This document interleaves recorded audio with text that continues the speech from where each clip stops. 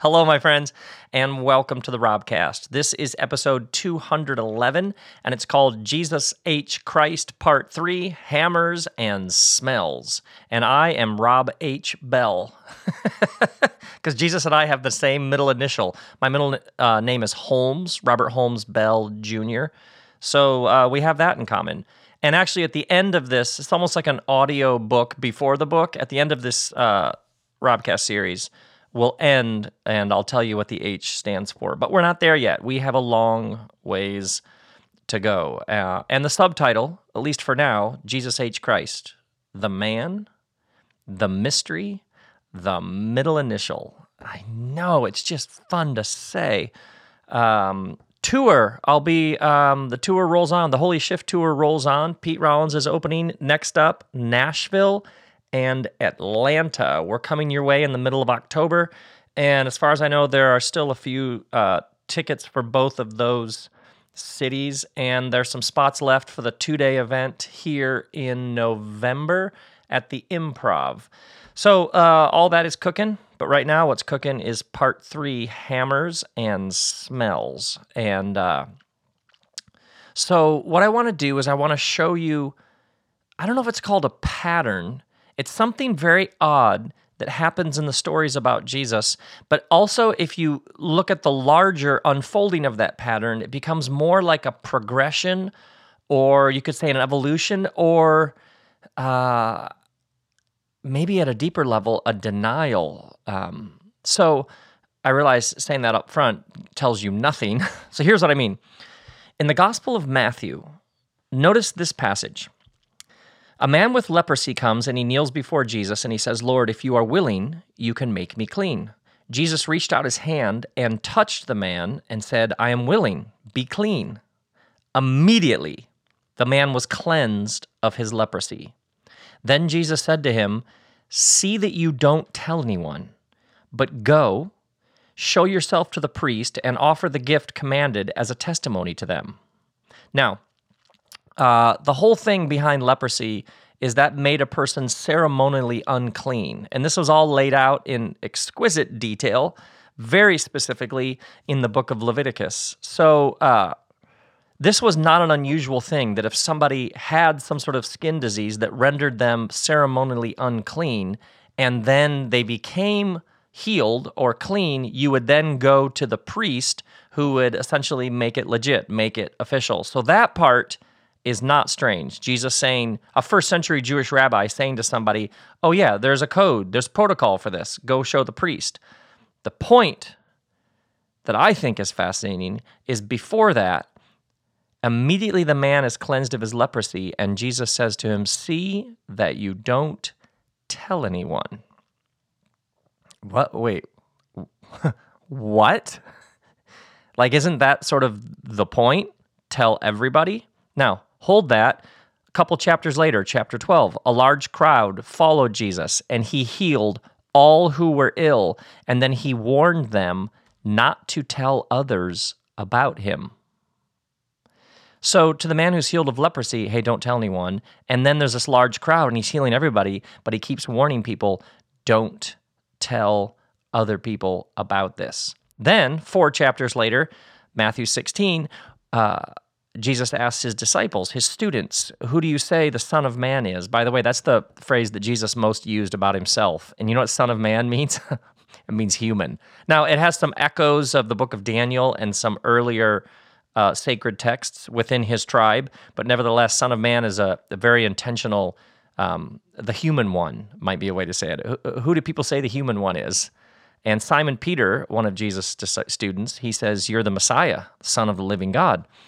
And Jesus said, "Blessed are you, Simon, son of Jonah, for this was not revealed to you by flesh and blood." And then Jesus ordered his students not to tell anyone that he was the Messiah. Wait, what? So the man who's healed of leprosy, don't tell anyone. The crowd gets warned, don't tell anybody about this. And then in this third story, a couple chapters later, his students, "Hey, you're the Messiah." "Yeah, great, but don't tell anyone that." isn't that the point of saving the world, of being the Messiah, that everybody gets told about this? Then chapter 17, he picks a couple of his students, sort of the inner circle of his students, and he takes them up on a mountain, and he's transfigured before them. Essentially, they have almost like an out-of-body mystical experience in which Moses and Elijah, sort of the giants of their tradition, appear to them. They have like a Burning Man, altered state experience of transcendent joy and revelation, might be one way to put it. And this happens up on a mountain, and then he brings them down the mountain. As they're coming down the mountain, Jesus instructs his students, don't tell anyone what you have seen until the Son of Man, a reference to himself, has been raised from the dead. So when he heals people, he tells them, hey, don't tell anybody. When he heals all these people in a crowd, hey, whatever you do, don't spread the word about this. When his disciples say, we think you're the Messiah, he says, don't tell anybody. And then when his disciples have this extraordinary, beyond words experience of the past, the present, the future, the divine, what he tells them is, keep this on the down low, could you? It's like if you're a disciple, you've just had your mind blown. What? And what the rabbi says is, it's essentially, he says like, hey, fellas, can you keep this on the down low for a bit, will you? It's like, keep this under your hat until later. Now, in case there's like that must just be the Gospel of Matthew, because each of these Gospels reflect a different writer. The writer is writing to a different group of people, so they have all these different Jesus stories they can pull from, they can edit from, they can tweak here and there. So that's why within these different Gospels, you see similarities, but then you see endless little differences, as these are different writers who are editing and shaping these stories because they're speaking to different communities who they want to hear different things. But if you shift to the Gospel of Mark, you notice a very similar pattern. In Mark chapter 1, the whole town gathered at the door, and Jesus healed many who had various diseases. He also drove out many demons, but he would not let the demons speak because they knew who he was. Oh, I love it. By the way, you can do it. We probably should do a whole episode just on the fact that throughout the Gospels, lots and lots of people are completely confused about who Jesus is. They think he's a glutton, a drunkard. They think he's demon-possessed. But the one group that always is like, you're Jesus the Christ, etc., is demons. They're clear. They're very clear on who he is. But Mark just reports it as if it's like, yeah, this is kind of one of the things you do is if you're going to, drive out demons, you make sure you tell the demons that they can't say anything about who you are. But you know this, when you're doing something amazing and some demons are there, you've had this, right? When you're like, hey, demons, this is just between us, right? Got that? Oh, my word. That is so weird. But then in Mark chapter 7, there's a man who can hardly talk, who can't hear. And he's brought to Jesus, and his ears are opened. And as soon as his ears are opened, essentially the first thing he hears from Jesus is Jesus say, hey, don't tell anyone. But the more he did so, the more they kept talking about it. People were overwhelmed with amazement. And then if you go over to the Gospel of Luke, you see the same thing happening. A man named Jairus, his daughter, everybody assumes she's dead. He raises the daughter from the dead, and then Jesus told him to give her something to eat. And then it's odd, isn't it interesting, the stories about Jesus, the odd details? Like the stories about Jesus raising a dead girl to life. And then what the writer wants you to know is he told them to give her something to eat. And then her parents were astonished, Luke chapter 8, but Jesus ordered them not to tell anyone what had happened. Now, if you've never read these stories, wait. The storyteller wants you to know that a girl died. Jesus goes to her house, raises her from the dead, says to her parents, you really should give her something to eat, because dying, just you work up an appetite. And then the thing he says to the family is, make sure no one knows what happened here. So you get these words about how people are responding to him. They're amazed, they're astonished, they're overwhelmed, they praised him. But then what we get from Jesus H. Christ, what he does again and again and again across the Gospels, is he does something like this, something miraculous, something extraordinary, a sign of the divine. And then he says essentially, keep this on the down low. He warns them, keep this to yourself, don't tell anyone. This is an odd way to start a movement. Would you agree? Because that's the point here, right? This is the story that is told to, what would you say, compel us, convict us, convince us that this is Jesus Christ, the Messiah, the Savior. He's come to save the world, but apparently he doesn't want anybody to know about it. If he's the Messiah, why, when the disciples, their eyes are opened, okay, we believe you're the Messiah. Just, okay, that's great. Just don't tell anybody. If you've come to fix everything that's broken, if you've come to spread the word, then why do you see this repeated pattern where he does something, it blows people's minds, and then he says, just keep this to yourself? Yeah, it raises all sorts of questions. And then there's the Gospel of John. In Gospel of John, chapter 6, Jesus feeds 5,000. I think actually the really powerful reading of the story is Jesus' presence. Jesus moves among these people. He teaches. He is with them in such a way that the people who have bread share with the ones who have none. But 5,000 people get fed, and after that, after the people saw the sign Jesus performed, here it is from John chapter 6, they began to say, "Surely this is the prophet who is to come into the world." Yeah, it's like they reach back into their shared collective memory. Their ancestors essentially have been talking about this day, about one who would come, who would right the wrongs, who would make sure everybody had enough food. Essentially, you can see this large crowd is gathered. 5,000 people are eating, and the crowd begins essentially to murmur, is this it? Is he the one that they spoke of? Like, is he the one we've been waiting for?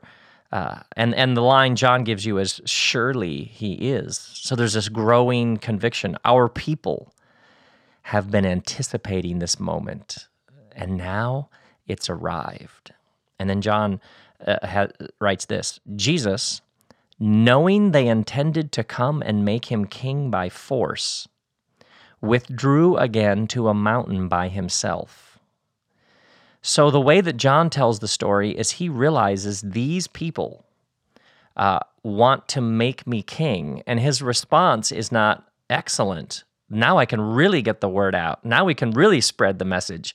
His response is to withdraw again, because this is a pattern. When the crowds get big, he withdraws to a mountain by himself. Now let's spend a moment on that line. They intended to make him king by force. There's a way that this story wants to go, a very conventional way. You gather a crowd, you become well-known, rumors spread about how amazing you are, and people say, we need a king, we need a leader. There's a way that this story wants to bend, obviously, and Jesus resists that version of the story. Then later, they find him on the other side of the lake, and they asked him, Rabbi, when did you get here? And Jesus' response is, very truly, I tell you, you are looking for me, not because you saw the signs I performed, but because you ate the loaves and you had your fill. So this begins to pull back a bit of the curtain on what's going on here, because there's this pattern, don't tell anyone, don't tell anyone. A crowd gathers, don't tell anyone, keep this to yourselves, wait for later before you tell people. And then you get this line in John 6. The crowd, they've seen this miraculous feeding of 5,000, and they've been hunting for him. And when they find him, once you get here, they're obviously like, come on, you keep disappearing. What's the problem? And he says, I'll tell you, you're looking for me, not because, it's almost like he says, not because you got the significance of what I was doing there with the 5,000. You did it because you ate and you had your fill. You're not trying to find me because of the food. And then he adds this line, do not work for food that spoils, but for food that endures to eternal life, which the Son of Man will give you. Now, by the way, the phrase eternal life, that was a first century phrase, Olam Abba, life in the age to come. Eternal life essentially meant a particular kind of life lived in harmony with God. So for many people, eternal life means, oh, this is about when you die. But in first century, eternal life was a way of speaking of a particular kind of life lived now, almost like in proper alignment with the divine. And of course, that sort of life would go on and on and on. But what he says, you can almost smell a bit of maybe cynicism, a bit of, that isn't the right word. Skepticism, that isn't even the right word. Distance, that isn't even the right word. But he's like, you people saw the miracle, and so you're coming after me. Not because of the deeper truths undergirding the miracle, but you ate your fill, now you want more food. And so he says, essentially, there's something larger to life than just hunting after the next meal. It says almost as if he says, I'm trying to do something much more profound than just feed you. Now, if you're hungry, it's incredibly important to be fed. Obviously, this isn't in no way a denial of people having their basic needs met: food, safety, shelter, water, etc. But it's almost as if Jesus says, you got the food, but you missed the point. Or another way, perhaps, what he's saying is, you can eat the loaves, and yet your heart remains exactly how it was. Or maybe what you're picking up in his voice in this story is, it's like the food trick, the miracle, the mass feeding. It's like it got in the way of the real thing he's trying to do. Now, let's back up for a moment. It's as if there's a standard Messiah path that it's expected, conventional wisdom expects him to follow. You know, heal people, do amazing teachings, gather a crowd, do miracles, impress, have people speechless, have them wondrous with amazement. These are some of the words actually that get used in the Gospels. Picture basically every superhero movie ever, right? You gain a crowd, gather a crowd, you do something superhuman, you get a following, you gain even more power. And then, like in the first century here, clearly, then you take over the government, you exercise that power to its fullest degree, you whip things into shape, you get people to fall in line, like the standard Messiah path. And so when you do then, of course, in the standard Messiah path, when you do heal somebody, man, go tell everybody, tell them what I'm doing. Of course, I'm taking over, and I need everybody's vote, or I need everybody's support, But in these stories, there's something about that standard Messiah path that Jesus is chafing against. I didn't come to do that. That line from John about they wanted to make him king by force. He could become a king. He could accumulate and wield a tremendous amount of power. But without one person actually being transformed, they might be the same people. They would just have a different, better, kinder, less violent king. You see the tension here, right? You do something miraculous and you draw a crowd, but you don't know why the crowd is with you. Why are they following you? Do they get the significance of the thing you're doing? Am I really helping them? Or are they following you just for the show, the trick, the miracle, the crowd, the bread? Does it actually change anything? Now, let me take you to another story. The Gospel of Matthew chapter 8. There's a Roman centurion. Now, pause. A Roman centurion is sort of the key player in this story that Jesus interacts with. The Romans had conquered Israel.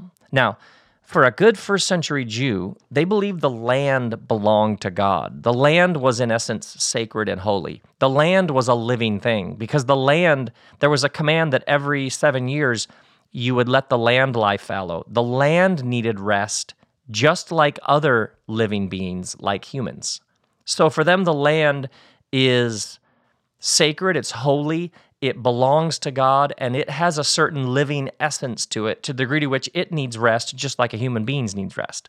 So when Romans, who would have been considered unclean, like these people don't acknowledge this Jewish God, when the Romans conquered these Israelites, they're not just militarily oppressing and conquering, but they're defiling that which is most sacred to these Jewish people. So a Roman was despised. And not only that, but Jesus' tribe had a long-standing conviction that their God was the God of the whole world. The earth is the Lord's and everything in it. So you, as a good first century Jewish person, part of Jesus' tribe, you had this belief that your God stood higher and above all the other gods. But what kept happening is you and your people kept getting conquered by these global military superpowers that didn't even acknowledge your God. They had all these other gods, like the Greeks and Romans.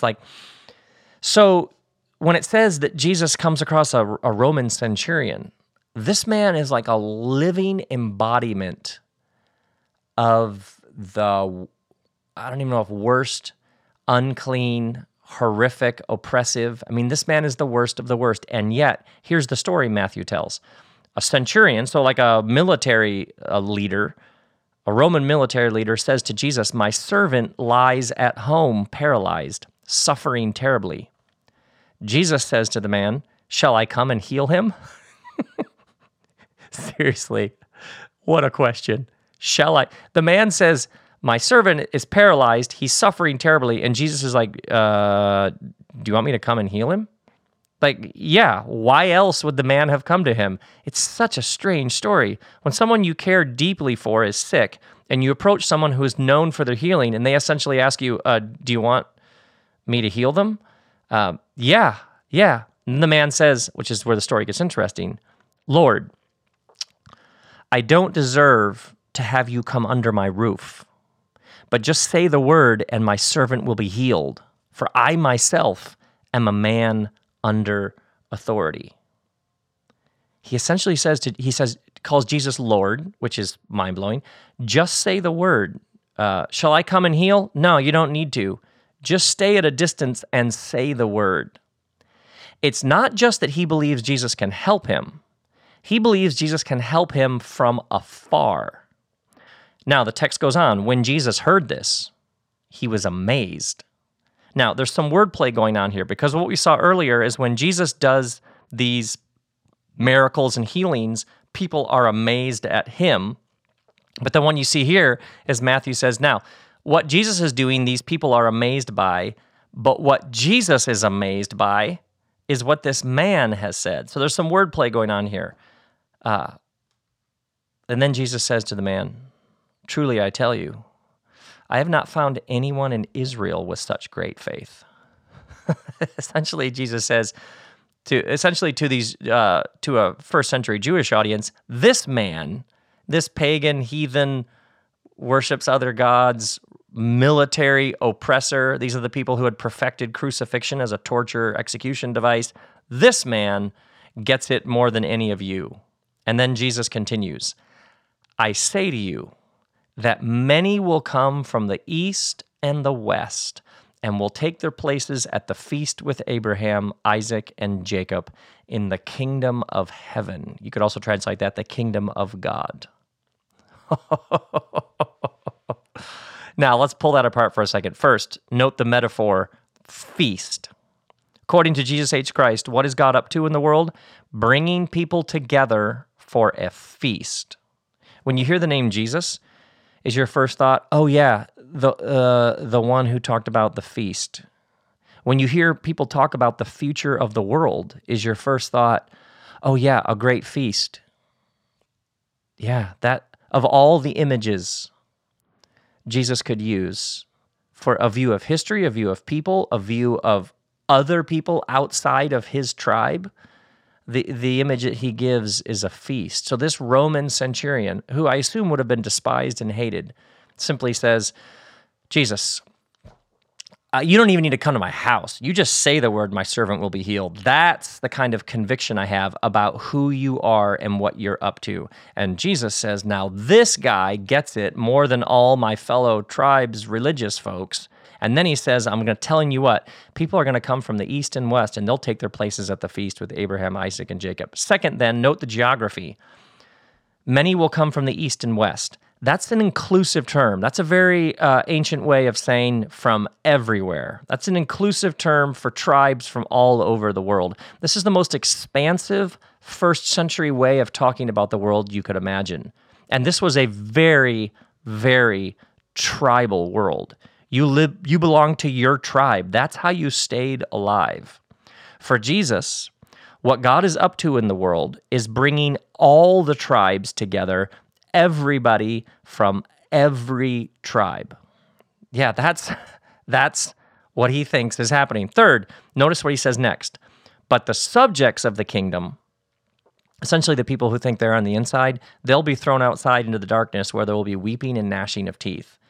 It's as if he says God is throwing a party, and people from all different backgrounds, from all sorts of geographic places, from all sorts of different tribes, there are people all across the spectrum who get this, who get that the whole thing, it's like headed for a feast.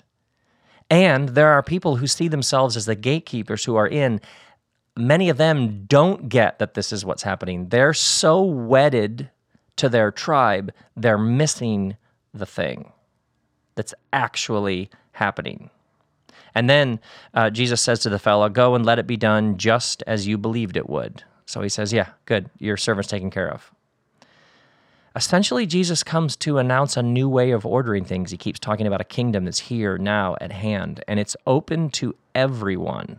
You're Roman, you're a soldier, you're an oppressor, you're a pagan, heathen, godless, you have other gods. Come on in. Now, the reason why I take you through that story of the centurion is at the center of the interaction between Jesus and the centurion is, do you want me to come and heal your servant? What do you think is going on here with me? Or earlier, when he says to his student Simon Peter, who do people say that I am? It's like in each case, Jesus is trying to discern what is going on inside the person. It's like he's looking for what's in the heart. And the centurion, whatever it is Jesus is looking for, he sees it in the centurion. The centurion, what do you say? He gets it, he sees it, he feels it, he knows it, he believes it.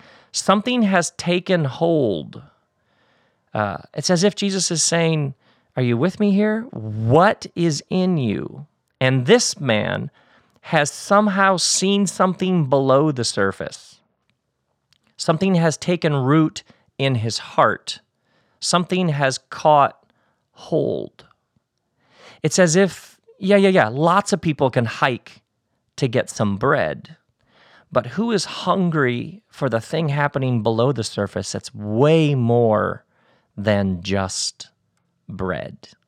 And what you see again and again with Jesus H. Christ is it's almost like he's a bit skeptical of these miraculous healings because they seem in some ways, at times, it's like he's trying to do something else and he's trying to navigate how to do these healings without them getting in the way of the thing he's actually trying to do way below the surface. Now, that's all a bit nebulous. Let's start to tighten it a little bit. So let's do this. I want to lay out for you two different kinds of power.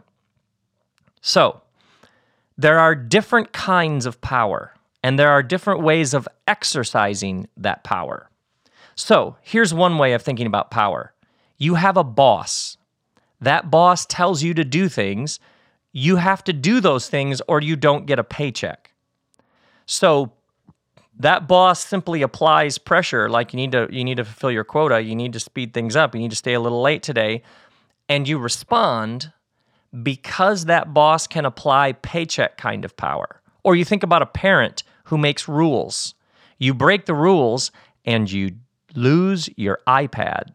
You break the rules and now there's going to be an earlier curfew. You break the rules and you don't get your allowance that week. Or TSA. And I've been on a few planes this year. TSA have this tremendous power to simply say to you, no, you don't get to get on an airplane.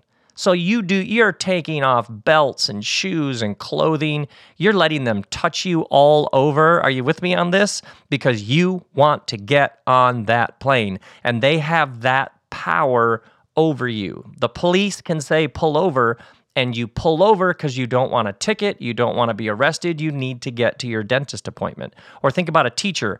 A teacher has a particular kind of power because if you don't do it well, the teacher can grade you down, or the teacher could send you to the principal's office. So there's institutional power, hierarchical power, authority, like civic authority kind of power, government authority power. There's raw physical force power. Like whoever has the biggest weapon can get people to do things. Somebody who's physically stronger than somebody else can often get them to do things simply based on physical strength. The nation that has more bombs can often get a smaller nation with not the same firepower to submit to whatever it is they want them to do. Or you think about blackmail power. Do this for me or I will go public and I'll tell everybody the truth about you. Now, this kind of power, it works in a fairly straightforward way. You apply this power, it's almost like you just push the lever, whatever it is, and you get people to do things. It's positional power. I get you to do this because I'm higher up the organizational chart than you are. I get the people to do this because I have the title. You get them to do it because you have the weapons. And you can get people to do all kinds of things with this kind of exercise of power.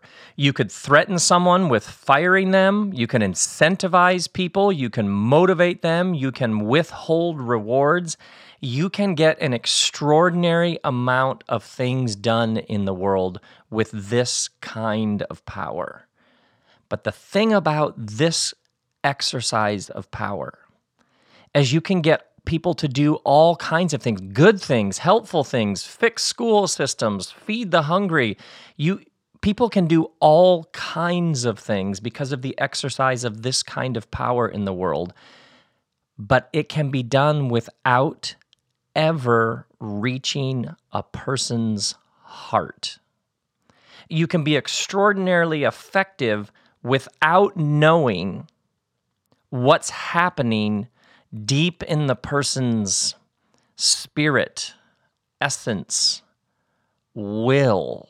You can accomplish a fantastic amount of things without ever touching the heart. So there's that kind of power. But then there's another kind of power.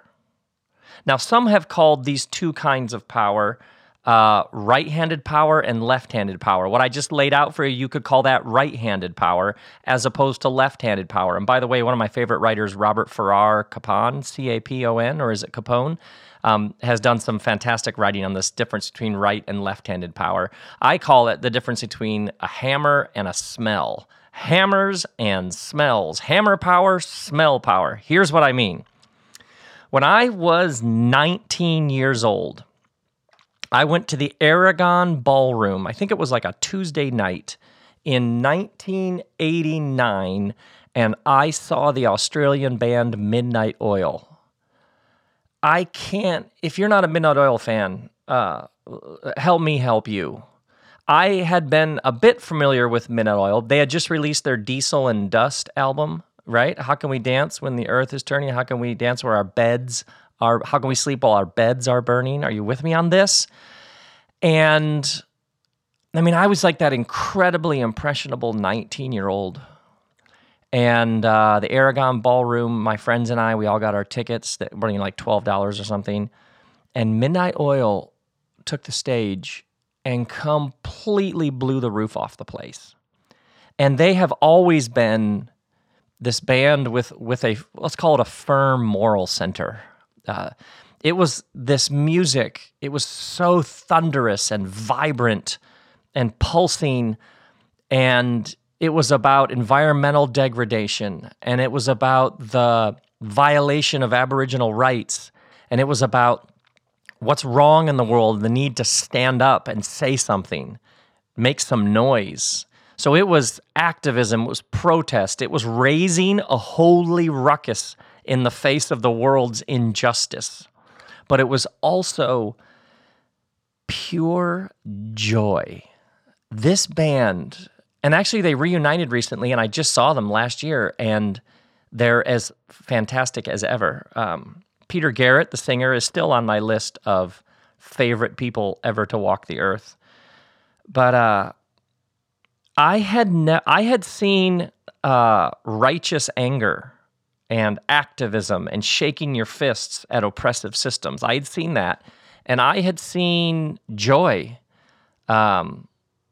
I had seen the beautiful thing that music can do.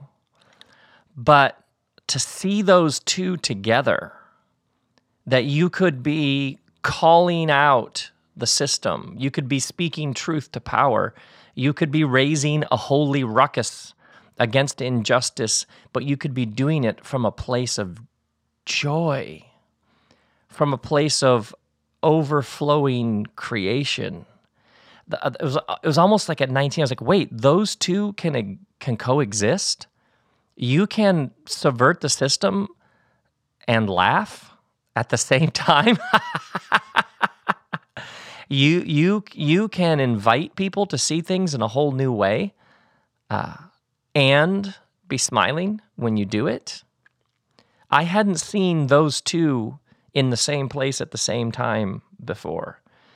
Something within me took root. Something opened up. It was like, wait, this is possible? You can be fierce and generous. You can be righteously pissed off and be warm and kind and welcoming. You can make a serious, joyous noise and be rooted in deep, deep frustration and anger with how things aren't how they're supposed to be. Those two can happen at the same time. Nobody was forcing me or coercing me to do anything. I wasn't there because I was getting points for it. I was there because my friends had said, we have to go see Midnight Oil. And yet, it took me in. There was a chance that I would walk out of that show exactly the same person that I was when I walked in. That can always happen, but that didn't happen. I saw something so compelling, and I couldn't unsee it. That's the other kind of power. That's not right-handed power, that's left-handed power. That's not a hammer, that's a smell. Here's what I mean. A hammer works in a very straightforward way. You apply force to the nail, and when you apply force to the nail using the blunt instrument of the hammer, the nail goes in to the wood. Yes, baby? I'm starving. What do you want to eat? I don't know. Banana chip muffin. Yeah, have one of those. Fantastic. All right. Apparently my daughter's starving, but she's going to have a banana chip muffin, and that's how that's going to go. Okay, I have no idea where I was. Yeah. A hammer works in a very straightforward way. Right-handed power works in a very straightforward way. You apply the power and you get results. A hammer, as opposed to a smell, you smell something. You smell a bread. You smell a food that you've never had before, and suddenly you're hungry for something. Sometimes you're hungry for something that you didn't previously know existed.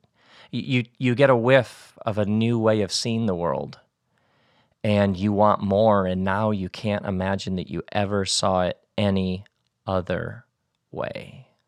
It's like left-handed power. It's like a smells, that kind of power. It comes in through the side door. It sneaks up on you. It comes in the quiet. It isn't the straightforward exercise of authority and institutional leverage and paychecks and rules and rewards and punishments.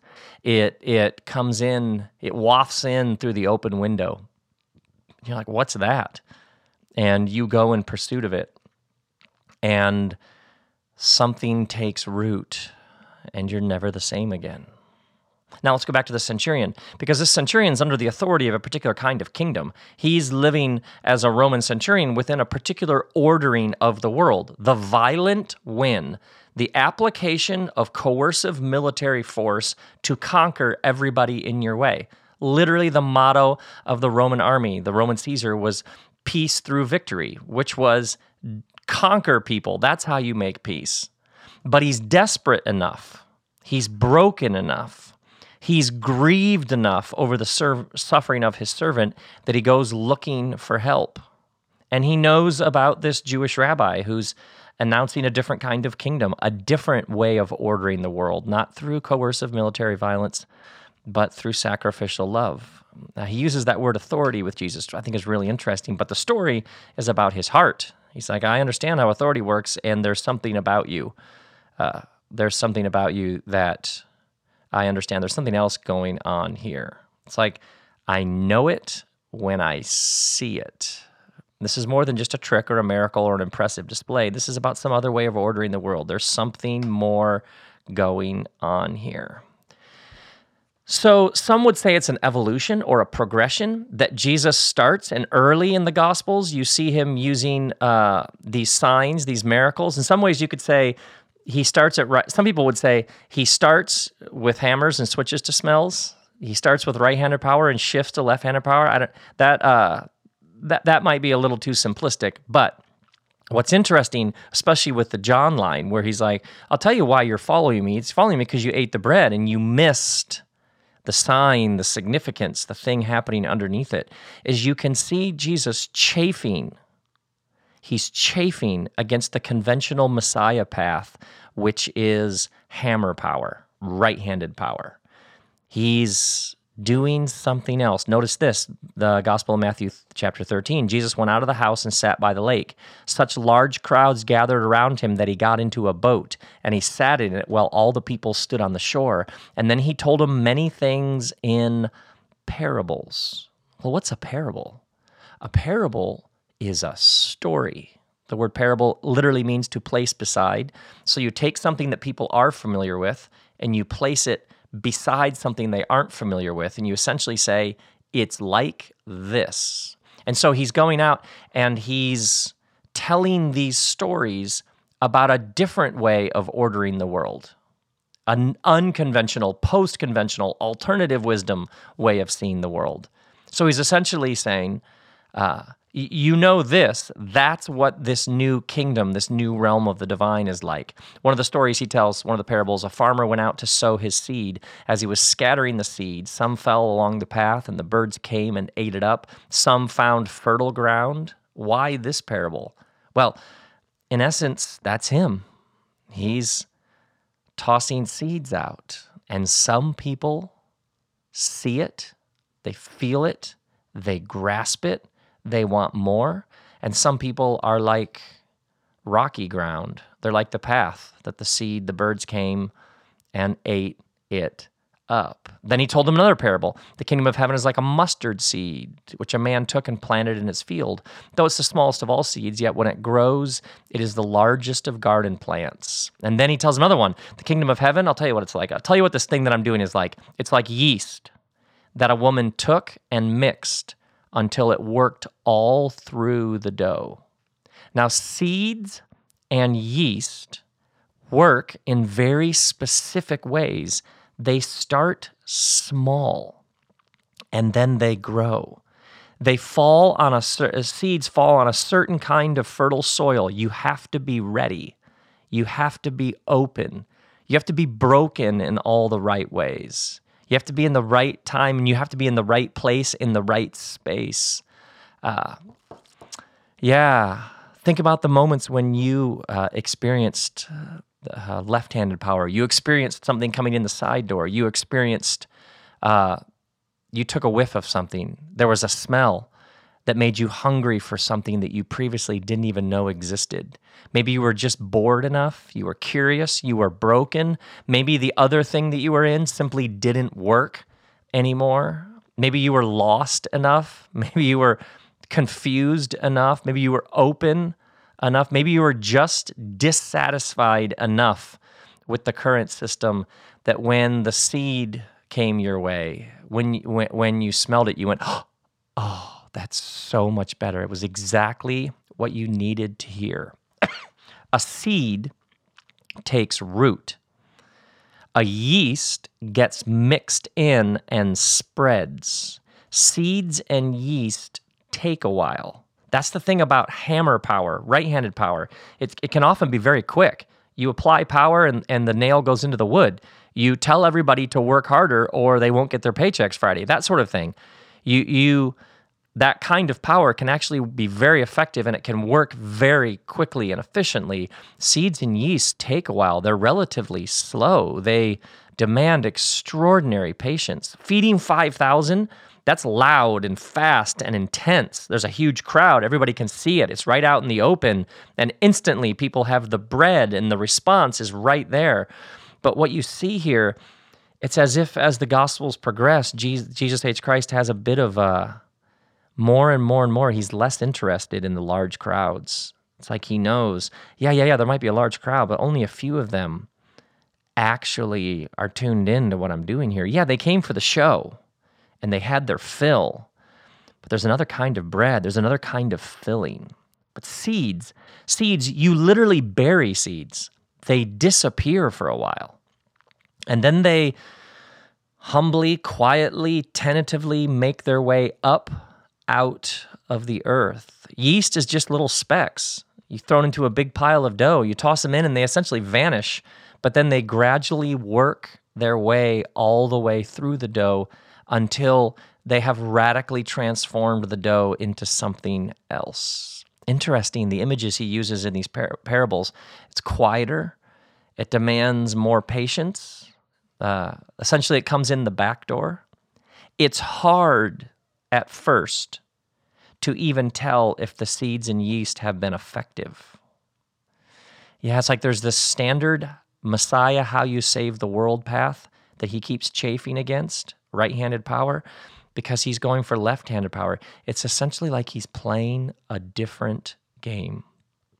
Or in the Gospel of John 12, he says, I tell you, unless a kernel of wheat falls to the ground and dies, it remains only a single seed. But if it dies, man, it produces many seeds. Here's the thing about hammers. You can only go one nail at a time. But, man, if you're baking bread, who knows where those beautiful smells are going to travel and who's going to say, oh, man, suddenly I'm hungry. Think about those moments when you woke up just a bit. Think about those times when everything tilted in a new direction. It usually comes in the side door, doesn't it? You get wooed, seduced, won over. We hear some new idea. We see some possibility that we previously didn't even know existed. And now you can't stop thinking about it.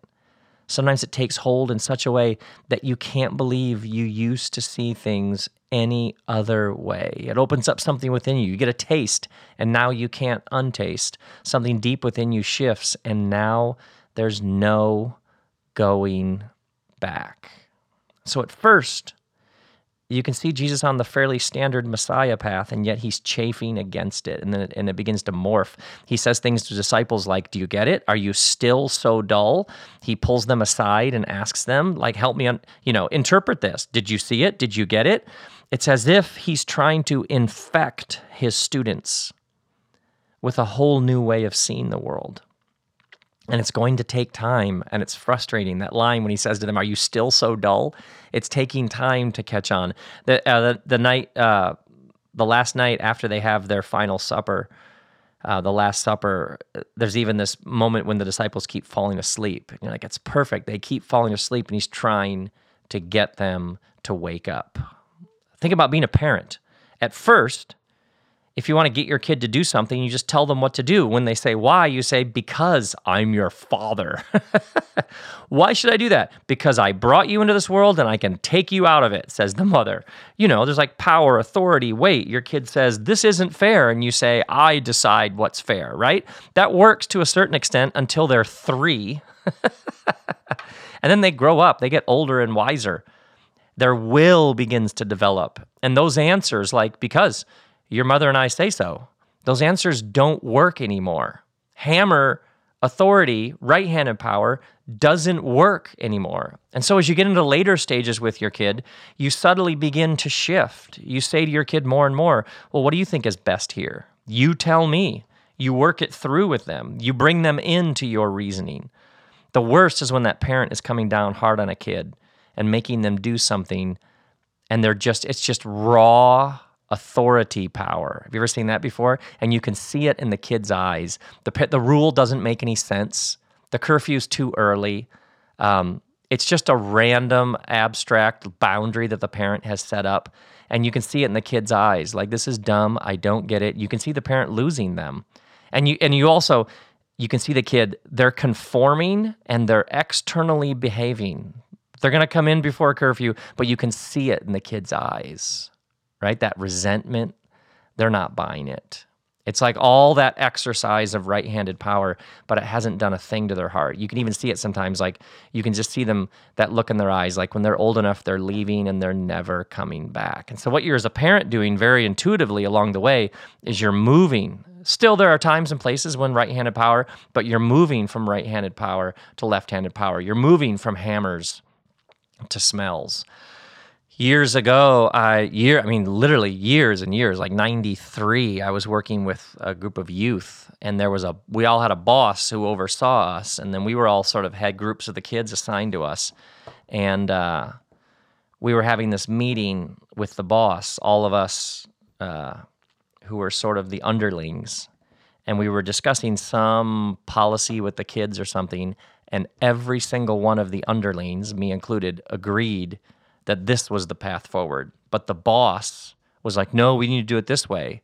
And all of us who were actually working with the kids, we were like, that's not going to work. Like, seriously, just trust us. That is not going to work. You're going to have so many more problems. I remember it getting more and more heated until the boss finally said, I am telling you on the authority of my position that this is how it's going to be. It's going to be how I say it's going to be. And I remember looking around the room, because that's the ultimate hammer move. That's the ultimate right-handed power. I remember looking around the room. I was like, 23? And just realizing, oh my word, he lost everybody. It's like he did it. He pulled that move. He didn't discuss. He didn't woo us into his way of seeing it. He just pulled out the hammer. And he can do that because he was the boss. But yeah, he lost us. He lost us. Which leads me to the devil. Think about, there's these passages at the beginning of the Gospels when Jesus is tempted. He goes into the wilderness and is tempted by the devil. We should talk about the devil sometime, by the way, and what the writers are even mean there by the word devil. But there are these stories where the devil tempts Jesus. He tempts him to turn this stone into bread. He tempts him to throw himself down. He tempts him to bow down and worship me. And there's all sorts of ways to read the temptation in the wilderness. But one of the ways you could read Jesus being tempted by the devil at the beginning of his work, he's just starting out, is in some ways what the devil is saying is, here is the hammer path. Here is right-handed power. Take it and rule that way. And what the temptation, the wilderness is a concise rejection of the right-handed path for the left-handed path. It's a rejection of hammer in favor of smells. It's like, to the very end, he's refusing that coercive, authoritative, institutional strength kind of power that doesn't actually change people's hearts. He ends up essentially being killed by classic right-handed power. Literally a massive superpower, a military that's conquered the world, executes him because of his subversion. But even towards the end, when he's being arrested, he says to his students, put your sword back in its place. Essentially, we're not going to do it that way. He comes to invite us to see this power in a whole new way. It's non-violence to the very end. He even says, Father, forgive them. They don't know what they're doing. Like to the very end, every time he's offered the right-handed path, he takes the left-handed path. It's like he keeps saying, I'm trying to do something different. When you're dealing with heart, spirit, soul, when you're dealing with a human being being transformed, it's a lot more like baking bread. You're inviting people to become hungry for something they've never previously even known existed. Let me wrap this up by saying a few things personally about what happened to me. When I was in my late 20s, we started a church, and the church grew, and it was a Jesus-y church. And when religious people think that you're successful, they offer you all sorts of things. Do you want to have, how many buildings do you want? Do you want to have a school? Do you want to have a seminary? Do you want to have a camp? Do you want to have a training center? What would you like? Would you like this piece of land to build something? Like, people offer you all kinds of things when they think that, in the religious world, when they think that you're successful. I could tell you stories. And I also noticed early on how many people, there were a number of voices that were like, just tell people. Just tell them what to think. Tell them what to believe. Tell them what to read. Tell them what not to do. And as the institution that we had founded got bigger and bigger and bigger, suddenly you realized, oh, belonging to this has a certain power. Being a part of something that's perceived as successful has all sorts of power attached to it. Being in the position I'm in as the founder means I can say this, I can do this, I could tell people to do this, and they would do it. And at a young age, I was in way over my head because I could allow people access, I could deny people access, you could sort out people's jobs, you could put people on a stage and hand them a microphone. Like, there was an extraordinary amount of power available. But what I began to see, and especially the kind of power to sort it out for people, tell them what to think, tell them what to believe, this is right, this is wrong, read this, don't read that. And especially because institutions bend towards self-preservation. The numerous invitations to use that power to make the institution stronger, bigger, more money coming in. And to be honest with you, I mean, it feels like another lifetime ago. It was like 20 years ago, 19 years ago, 18 years ago. To be honest with you, it was like I had this, I don't know, this radar, this like alarm within me that just kept saying, no, no, no, no, no. And what I realized is that with a big institution, with all that possible power floating around, I realized that it was easy to encroach on that elusive and yet potent possibility that people might actually have their own experience that would shape them and captivate them and lure them into new ways of living and moving in the world. I realized that I was trying to do something else. I didn't have any of the language. I didn't have any hammers and smells, right and left-hand power. I just knew I was trying to do something else. I felt like sometimes I was trying to set a table for whoever wanted to come to a feast.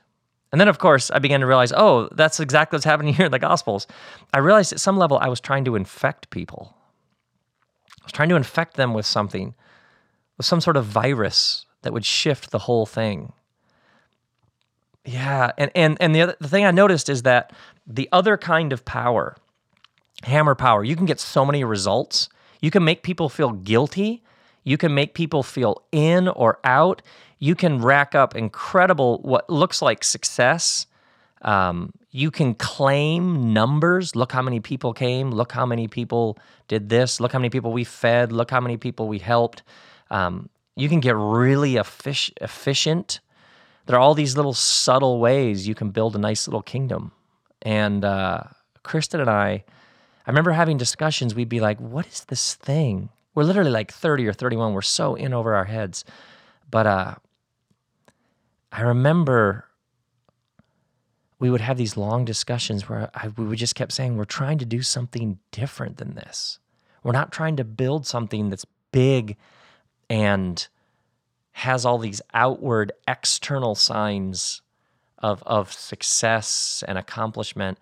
I remember we're trying to raise people's consciousness. We're trying to tilt their worldview. We're trying to set a table that'll give them something new to sit down and talk about and feast on.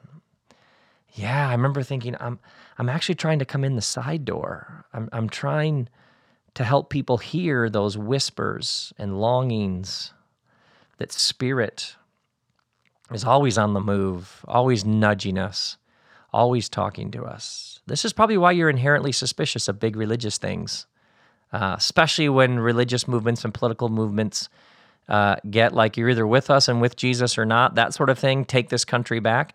I think you're suspicious because you intuitively know that Jesus came to do it differently and that every step of the way he rejects the hammer.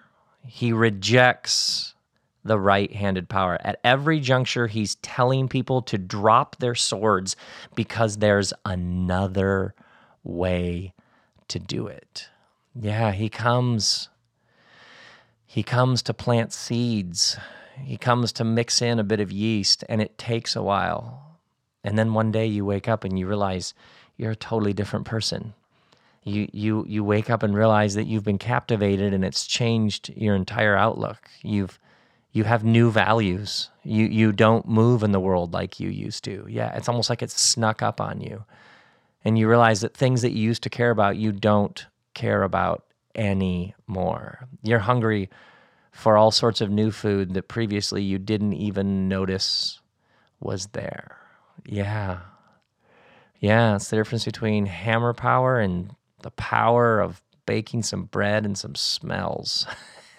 It's the difference between right and left-handed power.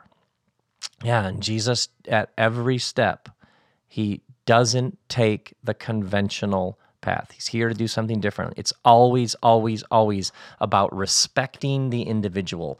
It's about your dignity and honor. It's about your right to choose and to decide. Rich young man comes to him. He says, sell all your stuff. And the man's like, I can't do that, walks away. And Jesus lets him walk away. It has the utmost respect for a human being and the dignity and honor of a human being and your right to choose. Never, ever obscures that or steps on that or interferes in that. At every step, just lets you take your path and never stops offering love, nonviolence. There's another way to be human. It will never be forced on you. You will never be coerced into it. You will never have to go to a mandatory chapel service. Could anything be more against the Jesus movement than making people do religious things? No. This is about you getting caught up in something. You saying, what's that? Wait, what? And now you're curious and you're hungry and you're pursuing it and you can't get enough and you're never going to be the same again. It's a power that's way, way, way more powerful than any hammer, any right-handed power could ever be because it works its way into your heart. And once your heart has been captured, you'll never be the same again.